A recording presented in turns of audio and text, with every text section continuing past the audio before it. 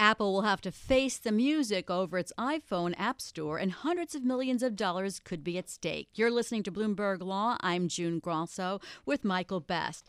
If you have an iPhone, you know that you have to buy apps and download them through the App Store, even if a third party has developed the app. A consumer lawsuit claims that Apple is monopolizing the market for iPhone apps and collecting 30% commissions on the apps, with consumers paying for the price. A federal judge dismissed the class action lawsuit in December, but the Ninth Circuit Court of Appeals reversed that decision yesterday and ruled the lawsuit can go forward. My guests are prominent antitrust professor Harry First of NYU Law School and Mark Rifkin, a partner at Wolf Haldenstein, who represents the consumers in this case. Mark, explain the issue at this stage of the proceedings. Sure. Hi, June. How are you? The question that we appealed was the district court's determination that consumers who bought their apps on the iPhone store, as they were required to do, and paid Apple with their credit card, as they were required to do, whether they were direct purchasers from Apple with standing under the federal antitrust laws to bring the lawsuit challenging the 30% fee that Apple tacks onto the cost of the apps on the App Store. The district court said that the consumers were indirect purchasers and didn't have standing, and we disagreed. We asked the Ninth Circuit to correct that decision. So, Harry, what did the Ninth Circuit say about this issue? Well, basically, the Ninth Circuit said, go ahead. You have standing to sue. You're a direct purchaser from Apple through the App Store. Harry, do you agree with that? Do you believe they have standing?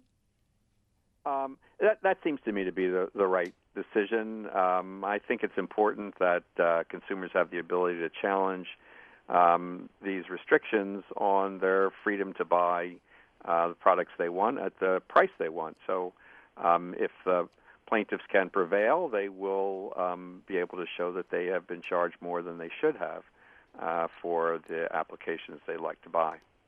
So, Mark, the court has ruled that you have the right to go forward. There's been no ruling about the allegations themselves. Tell us about the allegations.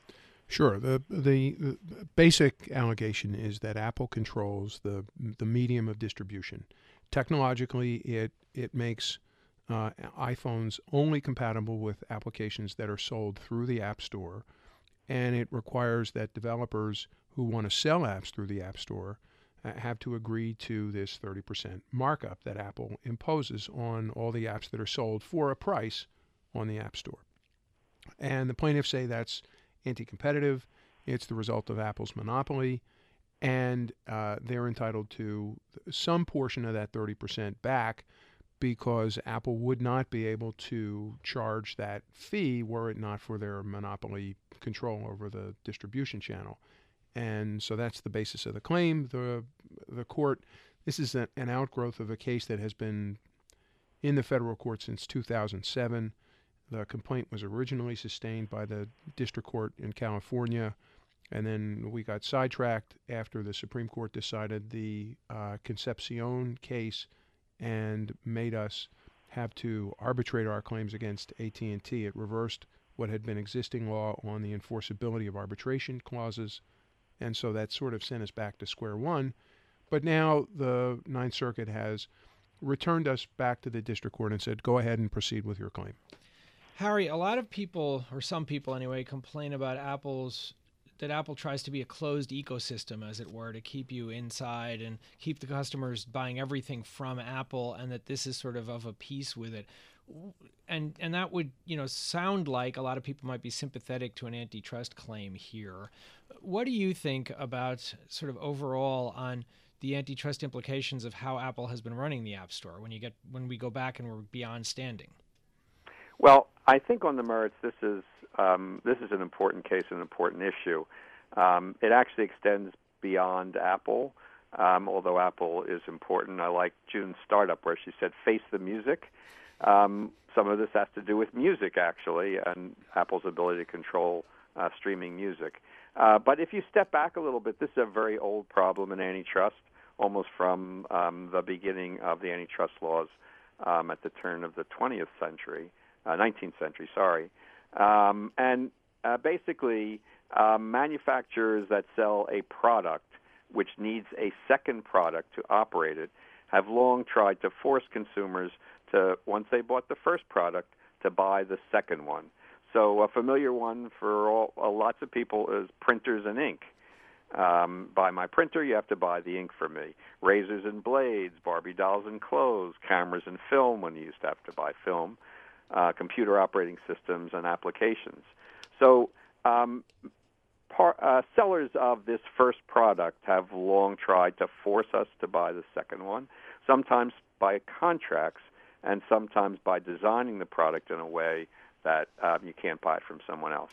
And both competitors in the second product and consumers who want to buy the second product from someone else have long tried to sue, often successfully.